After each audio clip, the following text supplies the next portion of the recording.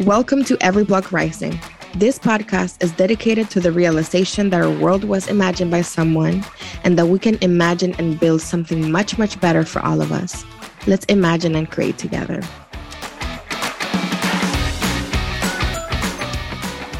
Good morning, good afternoon, good night to everybody tuning in. Wherever in the world you're from, we are live here from Florida. We just got hit by a hurricane, so we want to talk about all the things that are happening in our state with somebody very dear to me, an expert on the topic. I'm going to let him introduce himself. So you ready? Yeah. Thank you, Issa, for inviting me. Yeah, my name is Mackenzie Marsland. I'm the Climate Justice Manager for Florida Rising, and it's a pleasure to be here. Excited to talk about Hurricane Ian and, the response effort and what we can do to rebuild our communities and make sure that we're all safe and happy and sound. Thank you so much, Mackenzie, for taking the time to be here with us. So tell me a little bit about yourself. I know you. You're one of my besties, but the people don't know you, and I feel like they deserve to get the opportunity to get to know a little bit more of you. Yeah, Issa, we've known each other for quite some time. I've been working with New Florida Majority, Florida Rising for quite some time. Since 2019, I've been doing organizing work since 2017, 2018, but I've been really involved in making sure that we can change our communities, our environments for quite some time, because I've experienced a lot of things. And yeah, I just want to make sure that communities are able to prosper and continue thriving. In particular to climate change and climate justice, that work. I started I was doing voter registration for young people in 2018. And I was working on a particular campus in Miami-Dade. And a lot of the youth and young people just really started elevating the conversation about climate change and climate justice. And that's something that I've always, cared about. I've always had a connection, with the land and just wanting to see, people take care of the land and take care of people. But it really elevated and really blew up for me because I was just focusing on what solutions are coming. I knew, we knew that there's the existentialness of climate change and whatnot, but really shifting towards what are some solutions that we bring forward. And those particular students on that campus really helped elevate just those conversations and really exploring. So, yeah. I think what's really wild when we talk about the planet is that we see the Earth as this infinite bank of resources. But in reality, it's not like that. And when the hurricane came and we see the disaster that it left in the west coast of Florida, we see that the Earth don't really need us, and there's no other place to go. And so when I think about it, it's we are all very deep into this lie, right? Of money and what money means. And landlords scamming us for a rent price that isn't even in accord with what we're getting. And it is just wild to me that from one second to the other, we can lose everything because we are a speck in the universe. And I think it's very interesting how young people are leading this movement for change, because everything that we're doing right now is going to affect them, Because at the end of the day, we're just going to die, and that's going to be it, But they're going to live with the repercussions of the actions that we're taking right now. So... Yeah. With that point, Issa, I think, you talking about young people, facing the repercussions, that's true. But I think the impacts of the climate crisis is happening now, and it's been happening throughout our lives. And we've seen it in different ways, in particular to me, I said, I think I've always been a part of those conversations. I remember as a kid just living across the street to a plant that's pumping out, God knows what, what I mean? I faced disconnections with and had my power had our power turned off during the coldest of winters and the warmest of weathers. I've lived in communities where it's just straight concrete. And also the hurricanes, I lost 2 weeks of of summer when I was younger to like a series of hurricanes that happened in Florida. I believe I was like in middle school at the time. And so like these things have always been present and always around us for our community. And it's just going to continue to heighten if we don't respond. And like, yes, it'll be particularly relevant and in our faces for young people in the next generation. But we're seeing those things now, particularly with Black and Brown communities, low income communities. And yeah. So that's what I was going to talk to you about and ask you, because everything in this country is very racialized, right? So it goes by zip code. Depending on your zip code is the type of help you're going to get from both the federal and the state government. So can you tell us a little bit about what happened with Hurricane Ian? What are the steps that the government is taking? What is going on for the people that don't know? So Hurricane Ian, meteorologists and folks identified that a tropical storm was developing. And eventually that tropical storm developed into Hurricane Ian. It reached up to a Category 4 hurricane, and it was en route to hit the west coast of Florida. And it did. It was at its max. It was at 155 miles per hour winds. And if we're talking, the hurricane categories, it was Hurricane Category 4, but it was literally 2 miles per hour away from being a Category 5 hurricane. And that's insane. A Category 4, close to a Category 5 hurricane hit the west coast of Florida, that Fort Myers area. And it was untold devastation that occurred. And it continued on going through Central Florida, dumping lots of rain in that Central Florida area, and folks experiencing flooding, storm surges. I live in the South Florida area. Fortunately, we weren't hit directly and faced little impact, but there's still, I had the tornadoes that were developing that were miles away from me. So yeah, it was a scary thing. And, it was a very serious thing. Fortunately, once it hit landfall, it weakened and, continue on. But again, the damage is there right now. Folks are predicting $70 billion in economic damage, right? The death toll at 105, overloaded sewage and drainage systems that are happening across the state. And folks, over 2 million utility customers were left without power at that initial hit. Right now, I think the count is at 400,000 plus customers that are still without power right now. And in particular to talking about power outages and shutoffs, that number is talking about customers, right? Households, right? It's not necessarily accounting the people in those houses, right? So there's one electric customer, but there could be your grandmother, your spouse, siblings in that household with you that are without power. So that number is honestly inaccurate. And it's crazy because, electricity is so vital for folks to thrive and survive nowadays.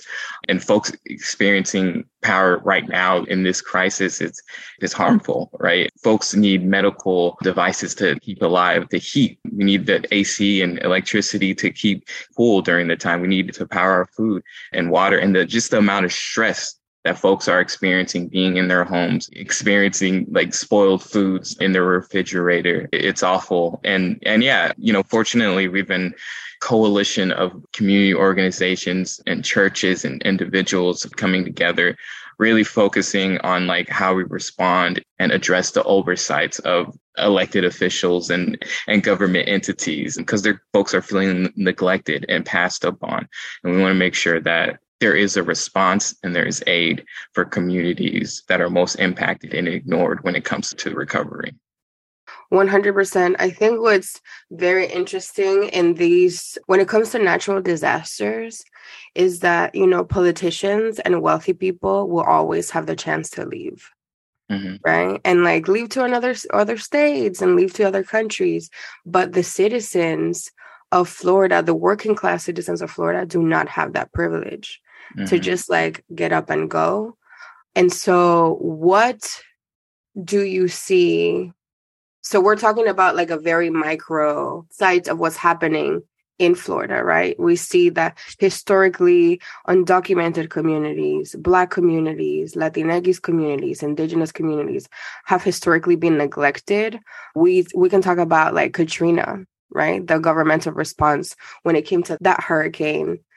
How is what is happening here statewide is kind of like zooming out to our political climate in the United States and globally, because this is how everything works in the country, right? Marginalized communities are always left, to fend for themselves. Like I read a headline of a story where they had evacuation zones and there was a prison in Fort Myers that was inside an evacuation zone and they didn't evacuate. So when we talk about the importance of people's lives, who are we putting to the forefront? And why is that historically the case of people who get special treatment over others? So how do you see climate change going for the rest of the country? Yeah, I think, if you look at the pandemic, Hurricane Ian, the disaster, the multiple hurricane disasters, and you can see like a pattern in that, like you were saying, Black and brown people, indigenous communities, low-income communities were often neglected. And climate change, these natural disasters, these aren't the problem, right? It's the economic system, the social system that are creating these crises, right? And, we're looking at how folks are responding, and it's usually through a lens of profit. What's the cheapest? What can make us the most money? And we often ignore the communities and aren't as focused on response because we have the idea of profit in mind. And I think that's really the problem. We need to change our systems that exist right now. Read in a book, and I'm, forgetting the name of this young climate activist, but she essentially said, the climate crisis, natural disasters, they aren't the problem. And they aren't discriminatory, right? They're going to hit wherever they're going to hit. And the impacts of the crisis and Hurricane Ian, they're going to hit everyone. But how we respond to it is discriminatory, right? How we choose to focus in on certain communities, and it's devastating to see. We have a community, but Black community in Fort Myers that are being neglected when it comes to cleanup, having the access to food and water, getting their powers turned on. We've seen that time and time again, that Black and brown communities are usually the last folks to get their power turned on. And even when it comes to insurance practices, right? Often communities are at years with having to pay for the damage or not getting the insurance policies and money fast enough, right? And this has been ongoing, right? We've seen time and time again how disasters are hurting the most vulnerable among us, and yet we continue to do the same thing. And I think it's because it's profitable. It's profitable for companies to rebuild those same things. It's profitable for insurance companies. It's profitable for the utility companies. It's profitable for everyone, because at the end of the day, the folks that are really paying for it are us, our communities. And so. Yeah, thank you for that. So when it comes to our organization, right, Florida Rising, what are we specifically doing to mitigate or change what is happening when it comes to climate change? Yeah, well, I could talk about our response. We've been reaching out to our community members, doing wellness checks, calling folks and trying to assess the damage, see where resources are needed. Similar to what we did in Hurricane Irma, we went to post the hurricane. We immediately went out to communities, checked on our folks, set up barbecues and grills to provide food for folks, water for folks, passing out any supplies that are needed. Here in Miami, working with Valencia Gunder and the Smile Trust to collect donations and have them shipped off to impacted areas, setting up hubs around the community, again, to make sure folks have resources and, addressing the needs that are needed, right? The multiple organizations collectively signed on to a demand that's seeking just recovery, right? And that just means, folks are being displaced and pushed to the side and, not having proper response post-hurricane, but, having a just recovery means that we have transformative solutions, right, that are focusing on response, recovery, and rebuilding in a way that we're able to sustain and thrive long lasting. And what that looks like is a set of 5 demands, right? That's 1, equitable and immediate emergency aid, making sure FEMA, all the disaster entities and corporations like utility companies are making sure that every Floridian has access to food, has access to utilities, and a safe home. having a moratorium on shutoff and assuring that folks have food, water, and medical supplies equitably, right? And the second one's protecting renters. It's not lost on me that the hurricane came at the end of the month, transitioning into beginning of October. A lot of folks were using that rent money to prepare themselves, to buy supplies, maybe even move. So there's economic collapse that happened for folks. And so we're really calling on the governor to have a 90-day rent and eviction moratorium, using federal funds to prioritize folks that need urgent housing right now that Hurricane Ian has created.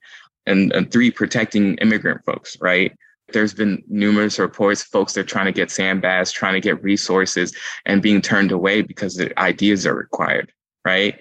And ensuring that, one, that we all have, this just signifies the importance of community IDs, but also restricting or relieving or ridding of those restrictions, right? Like we all should have access to emergency equipment, and also just having a moratorium on displacement or on deportations. It's not the time to start pushing out communities. And I think in the past, that's something that has happened. And many folks are being displaced, and it's not the time for us to think about deportation while we're focusing on emergency response and politicizing a group of people, right, that's just looking to live and thrive.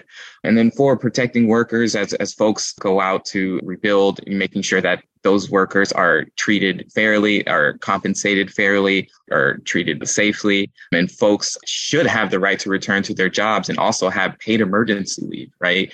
I'm thinking about the folks that, again, it's like rent is due. Folks, there are folks that missed, some time off from work. Some folks are coming back and realizing that the place of their work is completely gone. So it's like, what are they going to do? So, yeah, just making sure folks have access to those, paid emergency leave, that they are able to evacuate for their jobs. And then lastly, protecting democracy. It's hurricane season, but it's also election season. And we need to ensure that eligible voters are able to vote regardless of their impact, but especially because of their impact, making sure there's same day voter registration. So those are some of the demands that we're seeking to really have a just recovery. Some are immediate needs and some are just long-term needs. And, we just wanted to say just recovery is also a policy choice. We need to make those changes to protect our communities and rebuild a community that's able to withstand these disasters, but also able to recover easily, as disasters come through. Yeah.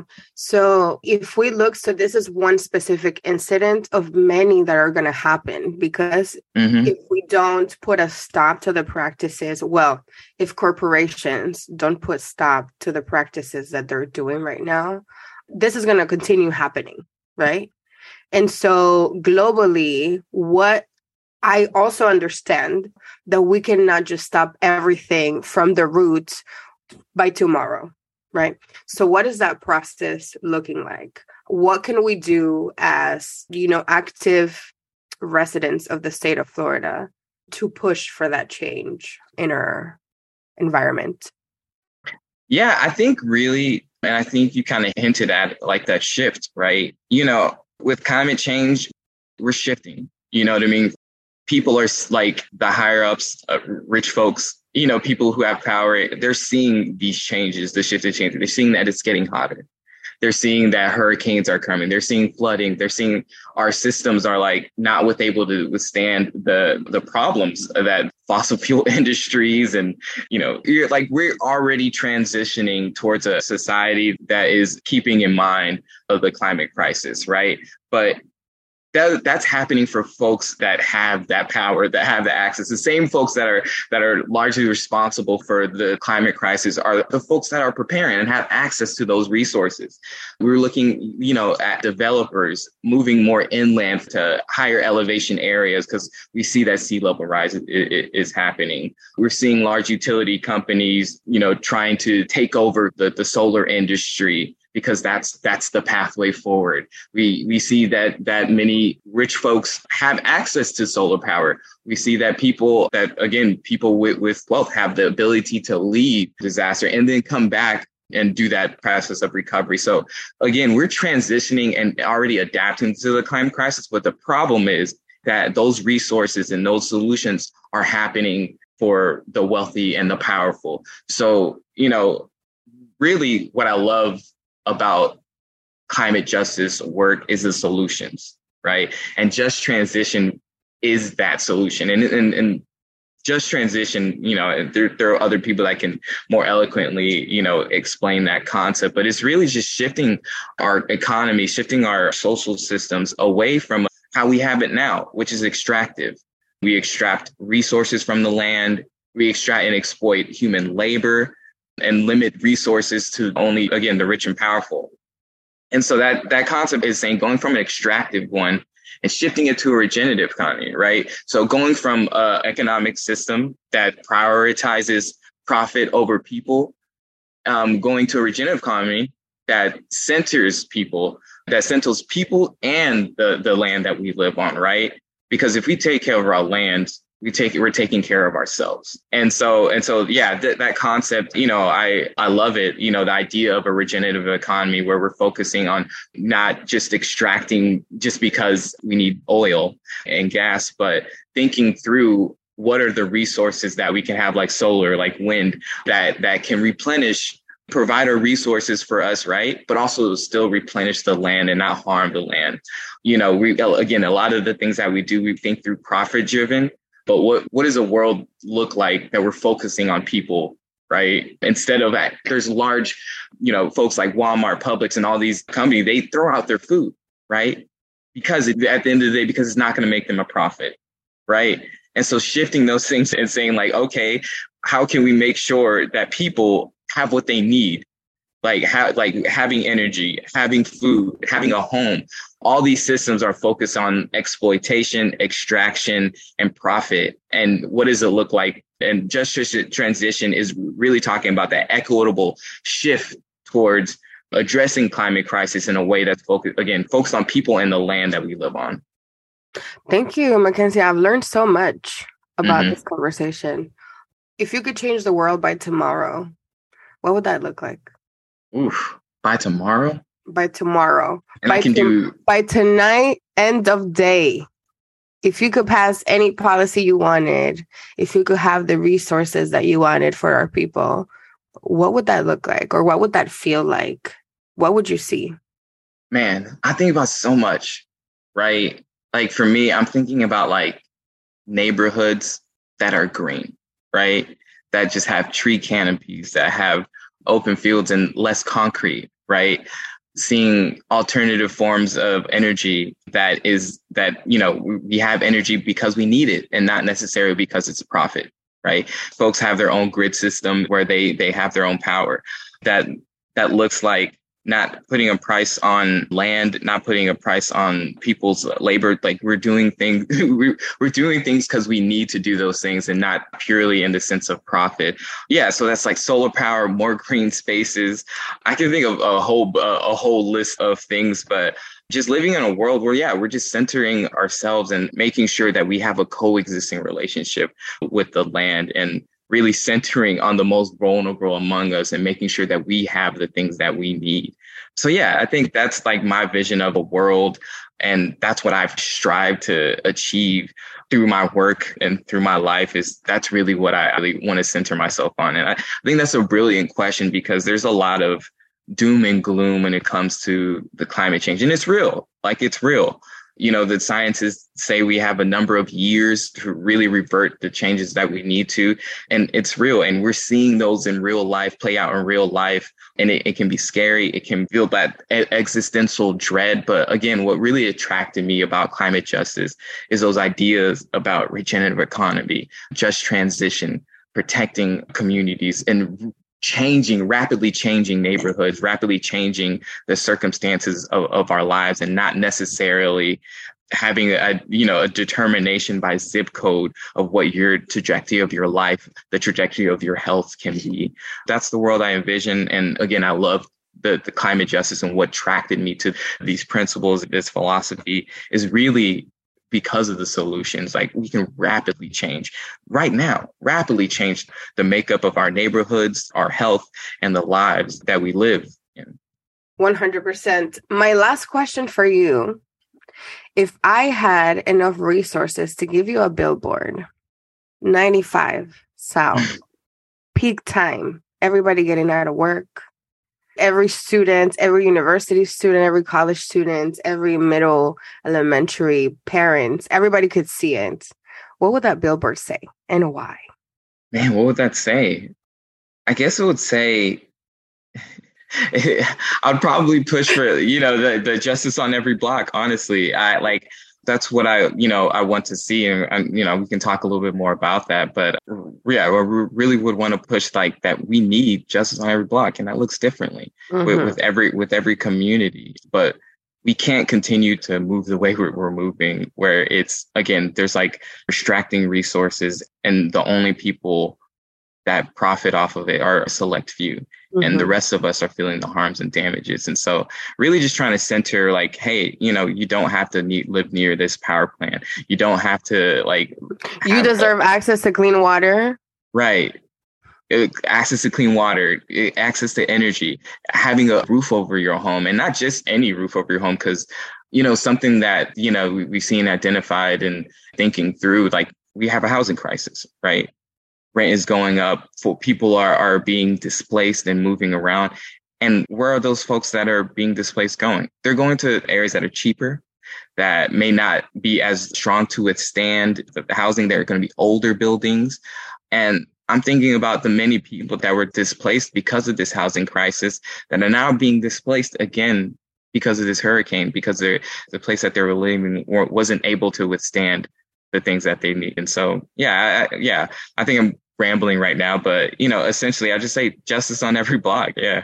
And how do I know more about, I know if you go to floridarising.org, you can click where it says justice on every block, and we'll have an episode dedicated 100% to it.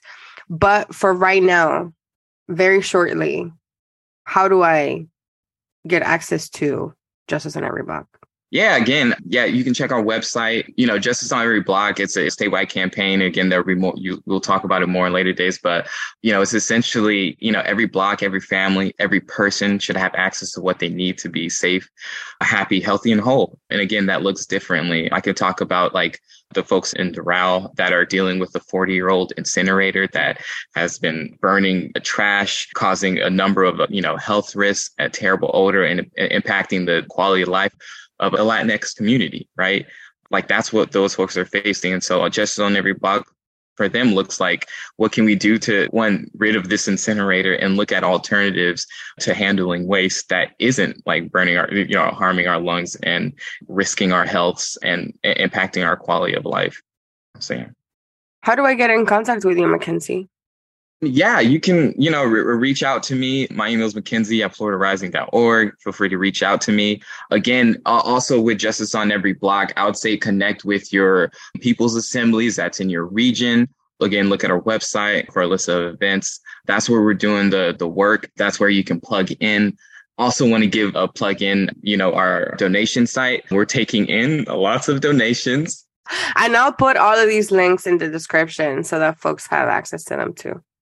Yeah, I believe it's ianresponse.org. So check that out and donate if you can. Give your time if you can. Any donations that you may have gathered. And if you didn't get hit and you're collecting donations, that's great. But if you have more than you need, please, donate those things to those communities that need it. Right. And so, that's some of the plugs that I have. Again, reach out if you want to connect and again, attend those people's assemblies where all the brilliant organizers are doing excellent work in their local communities and demanding justice on every block. Yeah. And if you want, also, you can follow Smile Trust Inc. on Instagram and donate your time and your coin also, because we need that. Thank you, Mackenzie, so much. What's up? Oh, my bad. I was just going to say Flick also has a great resource that I can share with you all as well. They have a hotline. They're providing aid for folks, even direct aid if you need any, particularly for Latinx and undocumented communities. Again, there's like a large oversight when it comes to undocumented folks, and we want to make sure that they're protected and are able to recover during this hurricane season. So, that was just my final word. Thank you, Mike. Give some love and shout out. I will post everything that we've talked about in the description box so you can go and see it. And I appreciate you, Mackenzie, and all the work that you do. And thank you for agreeing to be here with me. Of course, Issa, anything for you.